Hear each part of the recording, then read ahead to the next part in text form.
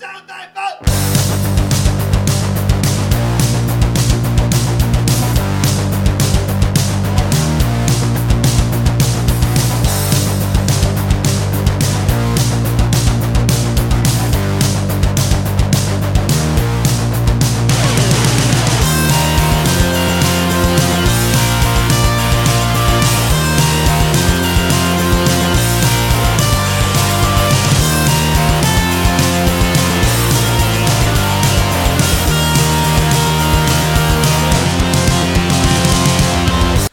What's up, everybody? Welcome to the Woke Pastor Podcast. I'm Taylor. And I'm Matt. We want to thank you guys for tuning in today. It's actually a very special day for us here at the Woke Pastor Podcast. Yes, it is. This is our very first podcast ever. First one we've ever put up for you guys. And so special thanks to you for tuning in. But before we get started into today's questions, I do want to turn it over to Matt so he can let you guys know how to stay connected with us. All right, guys. So as far as our social media information goes, you can find our Facebook page. If you just search Woke Pastors on Facebook, you should be able to find the page. Like us there. Let us know your thoughts on our blog posts and our podcast, things like that, and we'll try and keep that up to date with news about what's to come. You can also find us on Twitter and Instagram. Our handles are at Woke Pastors on both of those platforms. We also have a website, wokepastors.com, which is the main source to get blog content, podcast material, things like that, especially until we are able to get our podcast published to iTunes and things like that. That is definitely in the works. And then also, if our awesome Woke Pastors logo, shout out to Michaela Durrance from Lindsey Wilson College for designing that for us. She did an awesome job. If that logo is something that you think it's pretty dope, it's something that's jiving with you, and you'd like some Woke Pastor swag of your own, head on over to etsy.com/shop/Woke Pastors, and you can pick up some for your very own. Taylor's actually rocking the Woke Pastors coffee mug today and the Absolutely. Woke Pastors t-shirt, so I mean, he's... Represent. Yes. Also, the coffee mug's great to hold the holy water that gets us through the day. The holy water. The holy water coffee. It's the blessed liquid. Yes. The absolute blessed liquid. The third sacrament. Yes, absolutely. Yes, the third sacrament. Absolutely. It is definitely blessed and ordained by God. I'm convinced. Amen. All right, so without further ado, our first podcast that we want to get started off with is, we know that young pastors is not something that a lot of people are probably used to. Mm-hmm. Something that's not real prominent outside of the United Methodist Church. And even within the UM Church, it's pretty, centralized in more rural settings, more smaller kind of church denominations things. And so to get started, to get rolling, we wanted to address some of the questions that you guys gave us on a survey that Matt actually did through his Facebook page. Yeah, and for those of you that don't know, Taylor and I are both pretty young pastors.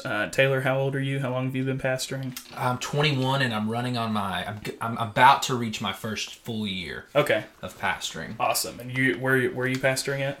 I am at Maribone and Grider United Methodist Church. It's in Cumberland County, Kentucky, so I'm right on the Tennessee and Kentucky line, right there in central Kentucky, in two more rural kind of denominations. Awesome. Congregations. I myself am in my third year of pastoring. I actually pastored for 2 years at the congregations that Taylor's at now, Maribone and Grider. And I'm a little over halfway through my first year at Paint Lick United Methodist Church in Paint Lick, Kentucky. I like to call it Paint Lit instead of Paint Lick because it is lit around here. It's a great place to be. I'm loving these people, loving this community. And I got to tell you, I know a lot of people look down on small communities and small churches and think there's not a lot going on. But let me tell you, God is moving. God is at work. And, so to anybody who's pastoring a small church or who's part of a small church who's listening today, just know that you are just as important a part of the body of Christ as anybody else. Absolutely. And a lot of times, maybe a more effective part of the body than, larger churches because, there's not as much drama, I don't think, in small churches for sure. Absolutely. A lot of the pastors I know who are pastors of large churches, to some degree it's like, oh man, I hope I'm there one day. But then when I hear them talk about a lot of the things that they're having to deal with and go through in their congregations, I'm like, maybe the 50 to 100 size church is, where I'd like to stay. There's just something about that family dynamic that you don't get at the larger denominations. Or I shouldn't say you don't get. You have to be much more intentional about creating those environments in larger churches where it just kind of happens in the smaller membership church. Right. I mean, when you've got 30, 40, 50 members, it's just almost impossible to not be sort of a family. And, you know, with all the churches I've served so far, which will, you know, is 3 congregations at this point, it's felt like a family atmosphere, and I felt like part of their family. I felt like they were part of my family, and I'm really thankful for that. And you know, that's probably something we will definitely get into in a later podcast, talking about those family dynamics and the benefits of that. Absolutely.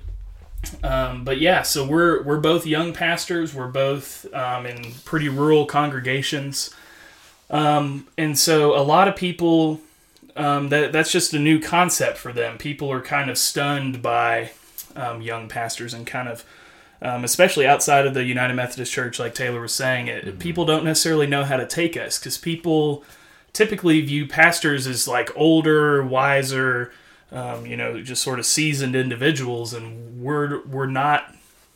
I mean, I guess maybe we're wise. I guess you can say sometimes. That about I don't some know. Things. I hope some things I say are wise, but definitely not the age of most pastors. We're definitely nowhere near the median age of pastors in the United States, and so we wanted to just sort of reach out to some of the folks we know and deal with some of the questions they had, just kind of wondering about what it's like being a young pastor, what those dynamics are like. And so this podcast and also the next one, we're going to be dealing with those questions, and also questions we think you all might have but didn't necessarily get. And but yeah, you know, like I was saying, people just don't really know how to take young pastors. When I first started out in Cumberland County, where Taylor's at now, I still remember I was out in town one day and I was in a restaurant and I was just talking to somebody, and they were like, you know, I've never seen you before. What brings you here? And I'm like, oh, you know, I'm pastoring down the street at Maribona and Grider Methodist. And they were like, oh, so you're like a youth pastor? And I was like, no. And they were like, oh, okay, so you're like an associate pastor? I'm like, no. I'm like, I'm the pastor. And they were like, so it's just you? And I was like, yeah. And they were just kind of like, so ridiculous. So dangerous. Yeah, that was the end of the conversation. You know, they were just so stunned by the fact that this, I guess at the time I was probably 18 or 19-year-old, was pastoring a church. They just could not conceive of that. And, you know, I don't blame them for that. You know, it's not something that's very common. And also in the 2 churches that Matt was talking about, I can speak to that a little bit since I'm there now. We are probably younger than like 85% of the congregation. Yeah. I would say at least. Like in one of the churches, there's a large number of kids for the most part. But outside of that, as far as people that are out of school, at least they're undergrads, we're the youngest from them. They're all older, established members of the community. And so I could see where that's kind of strange, you know? Yeah, and that was definitely true in the churches in Cumberland County. It's not as true here in Paint Lick. We've got a young, more diverse congregation when it comes to sort of the ages of members of the congregation. We're blessed with a lot of young families in our congregation, so that's great. But still, you know, for the most part, we're pretty much young to everybody. We're young to our parishioners. We're young to our fellow pastors and ministers across the denomination, and even in other denominations across the global church. And so, things are just different for us. And you know, speaking of that age discrepancy, one of the questions that we got was from a friend of mine named Lexus. She was asking about elders in the church taking us seriously. Now, since we're United Methodist, I feel like we should clarify that by elders, we don't mean ordained elders, but we mean just sort of the older people in the church, and whether they take us seriously, they respect us, things like that, because obviously we're not as old as them. We've not been through the things they've been through. Most of them have been Christians far longer than we've even been alive. Yeah. And some of them have been members of our particular churches longer than we've been alive. Yeah. And so, you know, what are some of the dynamics that are there? So Taylor, do you want to start with that? Give us some. I think the hardest thing for me to kind of to realize is that there are Christians in my congregations that like Matt have been Christians as long as I've been alive. But because of my role as pastor, there's a spiritual authority that I have, which is really hard to step into because, it doesn't feel like I haven't served my time yet kind of thing is what it feels like. But the more that I've interacted with these people and the more I've got to know them, I don't think they necessarily feel that way about me. And so I want to kind of open up with saying that to take a student pastor as young as Matt and I, that's really a call to a congregation. That's something that it takes a very special congregation to do that, and not everyone can. And so not every congregation should feel like they have to, but the churches that we've been at so far have done really well with it. And so I think they actually have given me more authority than I even realized that I could take because of my youth. And so I think that's a hang-up that we kind of, it's like a myth that we fall into, that we can't lead because we're not the oldest person in the room, or we don't have enough white hairs to be able to lead. Yeah, like that was something that a lot of people prepared me for when I was going in, when I was talking to other pastors and things. They sort of prepared me to not be taken as seriously and to just kind of watch my step when it came to sort of the older generations, which for us, the older generation, like we said, is most people. Even the younger families in our churches, the parents anyway, are still older than us, and further along in life than us. But in these churches anyway, we've been blessed with great appointments where they look at young pastors, student pastors, as part of their ministry, and sort of training them and teaching them. And so with that, because they're somewhat accustomed to it, I think they do have a lot more respect for us. And honestly, that's, like Taylor talked about being taken aback by that. I kind of was too. One moment I remember very clearly being in some sort of meeting with the congregation at Maribone, where Taylor's at now, and we were trying to make some type of decision, and I turned to a member of the church and I said, well, what do you think we should do about that? And they said, well, you're the pastor. And I was like, oh, yeah, I guess I am. Oh, I forgot about that. Yeah, because I wasn't used to that kind of authority, that kind of weight, and people looking to me in that way. And that was sort of the first moment where I was like, okay, I've got to step into this role. I've got to lead these people and provide some direction there, and they're going to, accept that to some degree. And so that was awesome. And, we find it so surprising.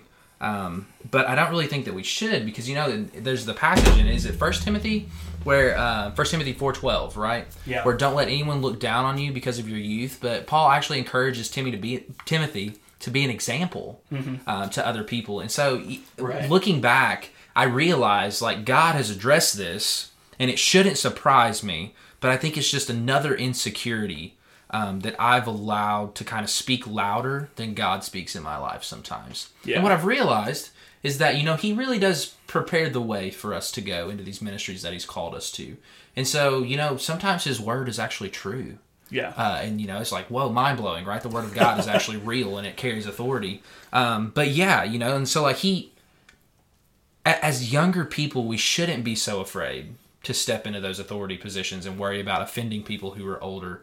Because I think the younger generations have something to give the church, and the church needs to start listening to that. And I think the elderly people in the congregations realize that.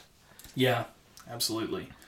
And that also kind of, this question goes hand in hand with sort of a pushback question we got from a member of my current congregation in Paint Lick, who wanted to know how young pastors feel towards elders in their church. So sort of not just how elders feel towards us, but how we feel towards elderly people or just older people in the church.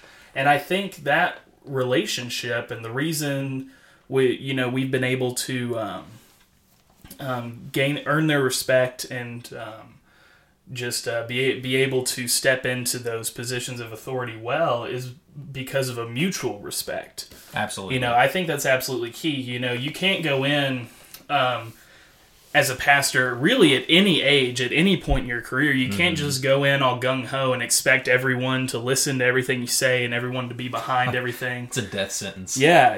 You can't just go in guns blazing. That's I feel like that should be obvious. It's probably not, but I feel like that should be obvious that you can't go in that way. But that's even more true for young pastors, I think. Whenever you go in, you need to go in with humility.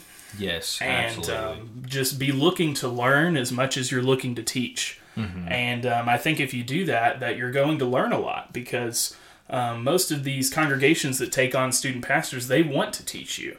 Yes. They want to they want to look at you 20, 30, 40 years from now when you're pastoring another congregation, when you're ordained, when you're kicking butt in ministry, and they want to say, hey, he started out here.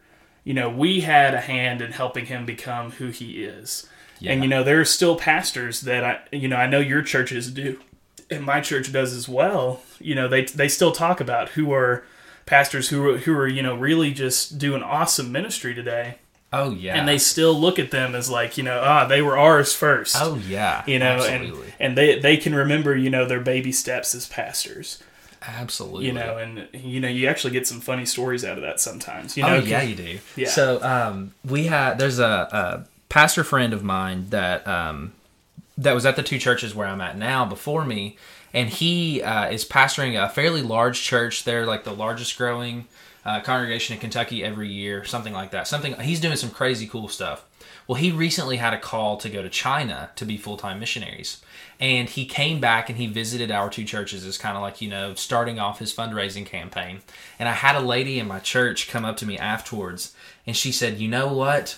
I wish you could have heard him when he was here. He's gotten a lot better. And so they love to take part in that growth that has happened. They absolutely love it. And one thing you said, Matt, that really hit home with me is if you go in looking to learn as much as you teach, then you'll get that out of it. And so one of the things that I've realized is that I have to get good at asking the right questions before I can give the right answers. Yeah. And so that's been a huge kind of paradigm shift for me, because I've always saw the pastor as like the one who had all the knowledge, the one who knew what we were supposed to be doing, like the one who was like God to our congregation. But in reality, that's not healthy church functioning. Right. For the pastor to be in that role. Mm-hmm. And so learning how to ask the questions to mobilize the passions of the elderly people in our congregations, and realizing that they know this community better than you ever will. Oh, absolutely. I think that's been huge in establishing that two-way trust with the older members of our congregations. Yeah, there's so much value in building and strengthening those relationships, and the wisdom you gain from them about your community, ways to reach your community, and also the wisdom and knowledge about just ministry in general and growing as a pastor while you're there. It's invaluable.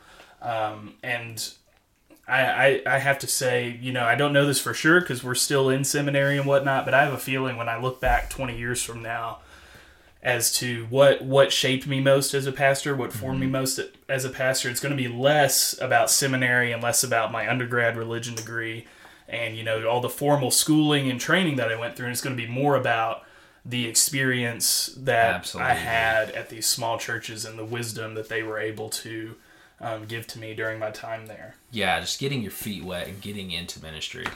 Yeah. Absolutely.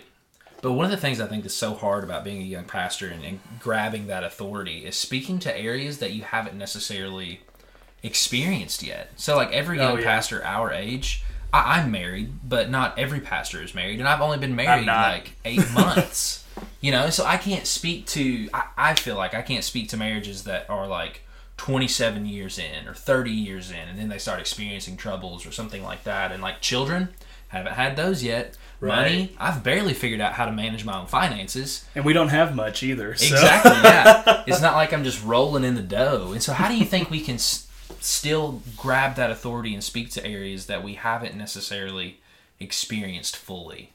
Yeah, that's a difficult one. And I think the trend in this conversation with these different things we're addressing is just humility.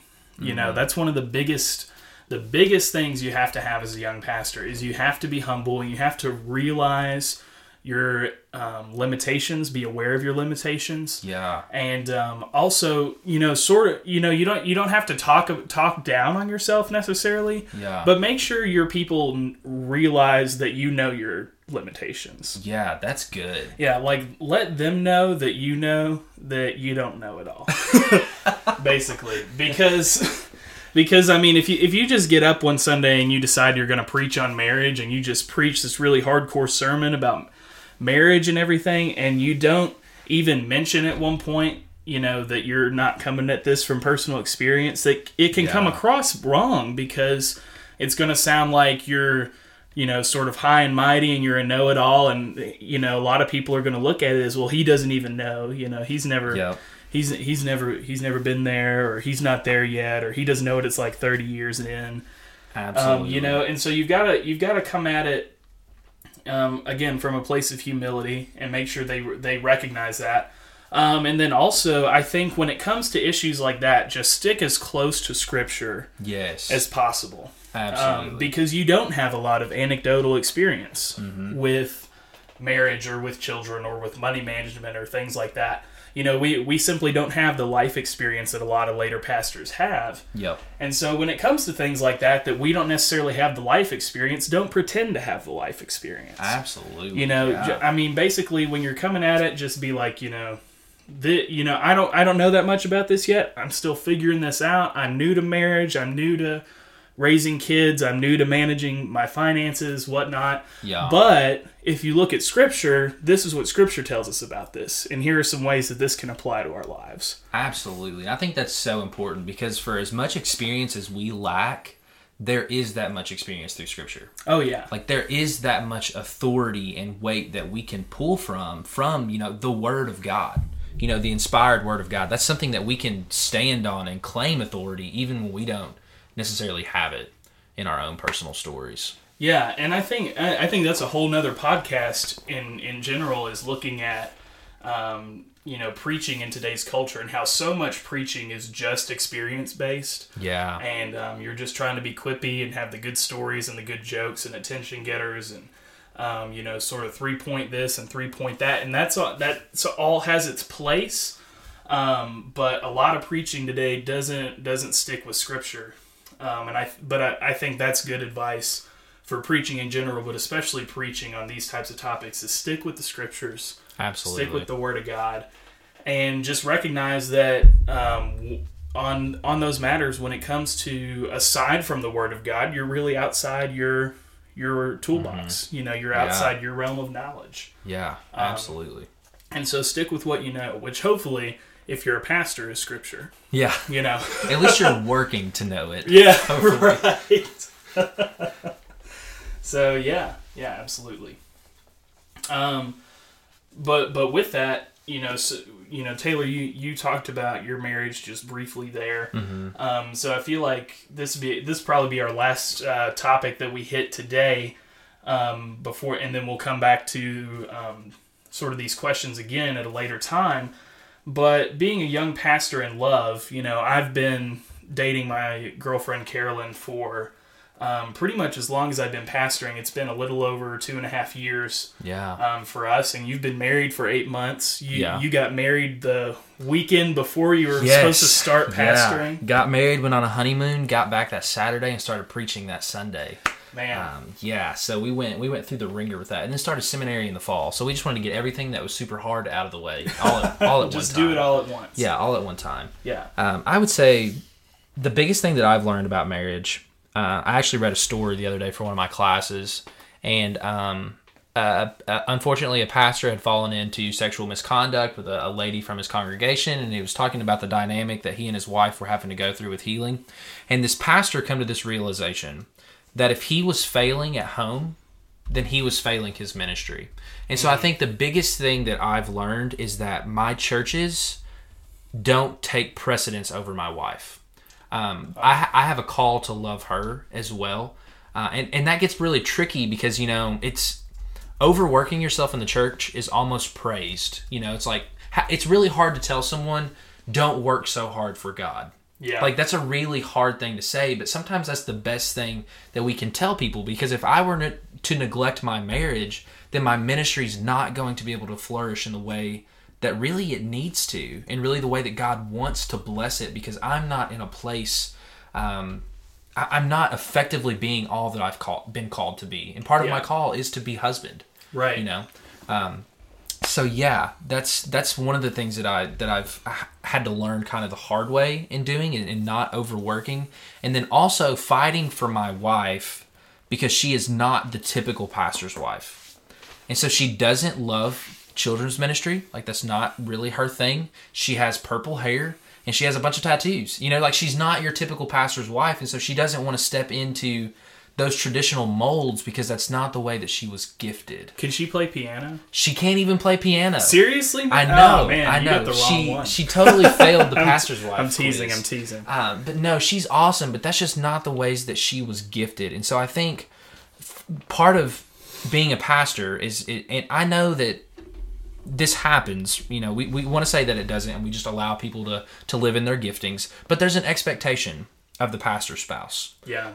And when they don't fit those traditional molds, I feel like it's really been part of my call as well to fight for her to serve in the way that she's been gifted. Yeah. And to support that, which luckily the churches that we're in are super supportive of her and let her do her own thing rather than, you know, guilting her into all of these other different things. But yeah, marriage makes a totally new dynamic on ministry, which I'm sure relationships do as well. And I think you hit on a good string there, just with the church in general, not even just with pastors' spouses, but we have a tendency in the church to see a need and then try and put someone in it without taking a second to look at their gifts. Yes, and so absolutely. we sort of look at fulfilling the needs of the church backwards. What we should be doing is saying, okay, who's in our church? What gifts do we have? What are our strengths, our passions, all of that? And then with that pool of spiritual giftings and knowledge and everything, what then can come from that ministry-wise? Yeah. Instead, we just get this preconceived notion in our head of the things we want to happen, and we try and shove people into it. And a lot of times it's like shoving a square peg in a round hole. It just doesn't work. Yeah, and it's gonna cause a lot more hurt in your church than it is good ministry that's gonna be done. Yeah, and so that's, you know, that's a freebie for you. Not even about relationships, but just ministry in general. You know, we don't charge not a wise for that. thing to do. Right. That one's for free. So Matt, what's the dynamics like as far as being in a relationship? Because I have been married my entire pastorate. So what are the differences, the similarities? Yeah, so that's something that's interesting. I still remember when I was starting out at Taylor's churches, Carolyn and I had been on some dates, but we hadn't actually started dating. We didn't start like officially dating. You know, I'm using like all of our crazy millennial terminology, but we weren't actually like in an official relationship until like August. Whereas I started pastoring the end of June of that year. And so there was a period in between there where, you know, where I basically just told people I was single because I didn't feel like I needed to have a conversation with everyone I ran into, you know, about the complexities of my relationship. And so, you know, people just thought I was single until we were actually dating. And then, you know, that I obviously let them know about that. Mm-hmm. And so in that time before we were officially dating, I visited a lady in the hospital. And she was like, you know, I tell you what, I'm just trying to get my granddaughter to come to church. I keep telling her she's just going to come and she's just going to hear you preach, and that's all she wrote. You know, y'all will be on your way. And you know, I think she actually had a boyfriend at the time too, but the grandmother was just like, nope, you're going to date my pastor. You know, preaching is such a great dating tool. Oh, know? yeah. If they find out you preach, women just flock to you. Right. I mean, that's what I've found. You know, they just they hear good preaching, and you know, they're all over. You know, I don't know. I guess it's just a different time. Maybe when has to be. Maybe when she was younger, that was a thing. That pastors were the rock stars of the early days. But back in the good old days, I don't think that's the case anymore. I've not really experienced that. Pastoring has been like a people repellent. For me, for the most part, they find out I'm a pastor and they go the other way. Yeah, they're like, okay, I'm not going to cuss anymore. I'm not. Not going to hang out with you. I'm not really going to talk to you because I don't have anything to say that I want you to know. And, you know, people typically run away from pastors, not flock to them, especially in that way. But that was just it's just kind of a funny thing. While again most people think of pastors as older, people also think of pastors typically as people who are married. Mm-hmm. Unless you're Catholic. Exactly. Yeah. In which case you don't know what that looks like. Yeah. But you have to deal with that. Yeah, but having a single pastor or a pastor who's just in a dating relationship, or even a pastor who's engaged, is just a totally different dynamic and is new for a lot of people. And so, and I mean, even being newly married like Taylor was is unique. Yeah. But it's a totally different dynamic when you're dating someone. And some of the things we've run into with that, and the ways I've tried to get around is just like Taylor was talking about the expectations that are put on pastors' wives. Because people aren't really that experienced with pastors' girlfriends, they tend to just sort of move the expectations of the pastor's wife onto the pastor's girlfriend. Because they don't really know what she's supposed to be, and so I think at some level they expect the same things. Yeah. And so I've had to be very intentional every step of our relationship in my ministry to be like, okay, look, she's not my wife. Yeah. And so whenever people were like, why isn't Carolyn here this weekend? I'm like, well, because she doesn't live in this community, and because, she's doing other things. She's somewhere else. This isn't where she's at. This isn't her place right now. Yeah. And, even when we're married, she may be off doing other things sometimes because, she's going to have a ministry of her own and be doing her own thing. So she's not always going to be at church then, and also isn't going to be involved in every church event. Yeah. And they can't expect her to. But, I've just had to be very patient with them and recognize that it's just something they're not used to. Yeah. And something that's a new thing for most of them. Mm-hmm. And so just be really patient about it, but also be very firm and not letting them control my relationship and not letting them try to place expectations on Carolyn that really shouldn't even be on a pastor's wife, let alone a pastor's girlfriend. Absolutely. And dating's hard on its own. And then you throw pastoring into the mix, and I just can't imagine how much harder it gets. Because getting through dating and engagement and trying to maintain Christian purity by itself is horrible. It's absolutely terrible. It's one of the worst things that I've tried to do. Like, it was so worth it, but it's so hard. Yeah. So I can't imagine trying to pastor and balance those expectations as well. And so I guess if there was one thing that you wanted people to know about being a younger pastor in a dating relationship, what would it be? I think transparency is big. Because, that's something I ran into. I'm going to tell you guys about something that, those of you who are out there who are pastors, who've been pastoring for a while, you're going to think I'm an idiot when I tell you what I'm about to tell you.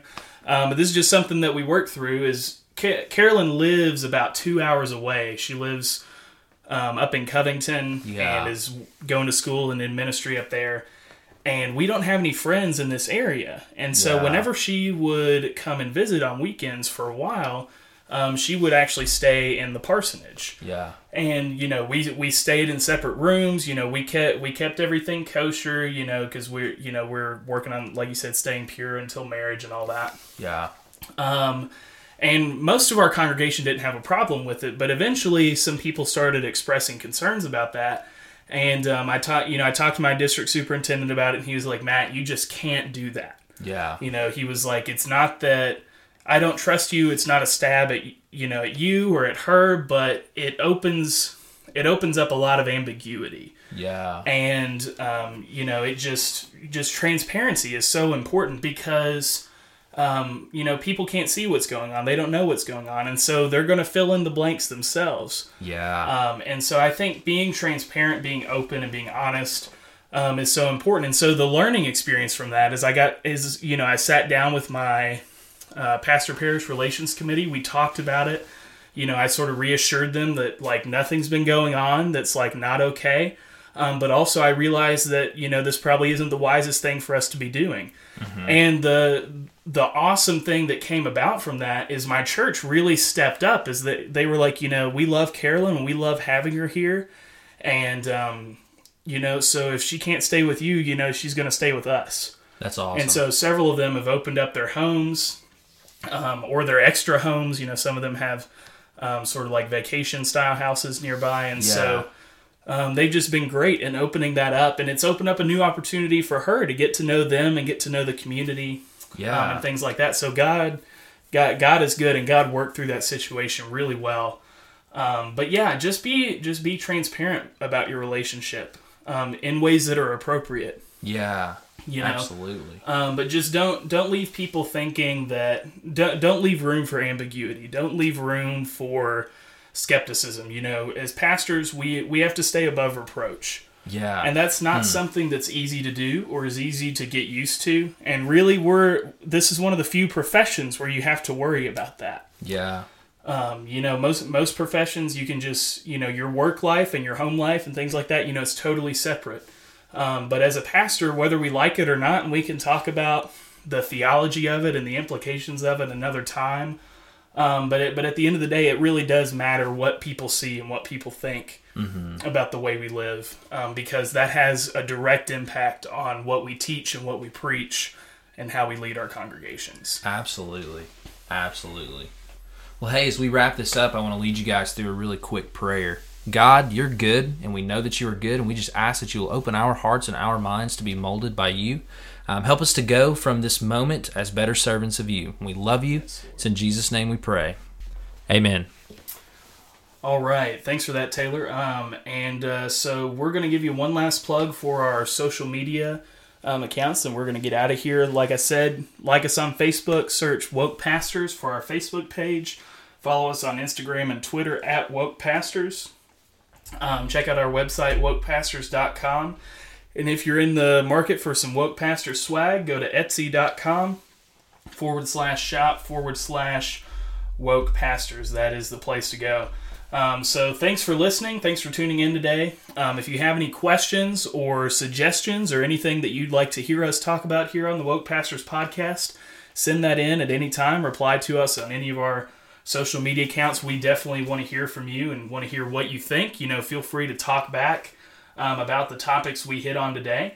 But with that, I think we're going to sign off. This has been our first podcast. It's been a joy being here with you guys. We thank you again for tuning in. For now, stay woke. Stay awakened, everyone.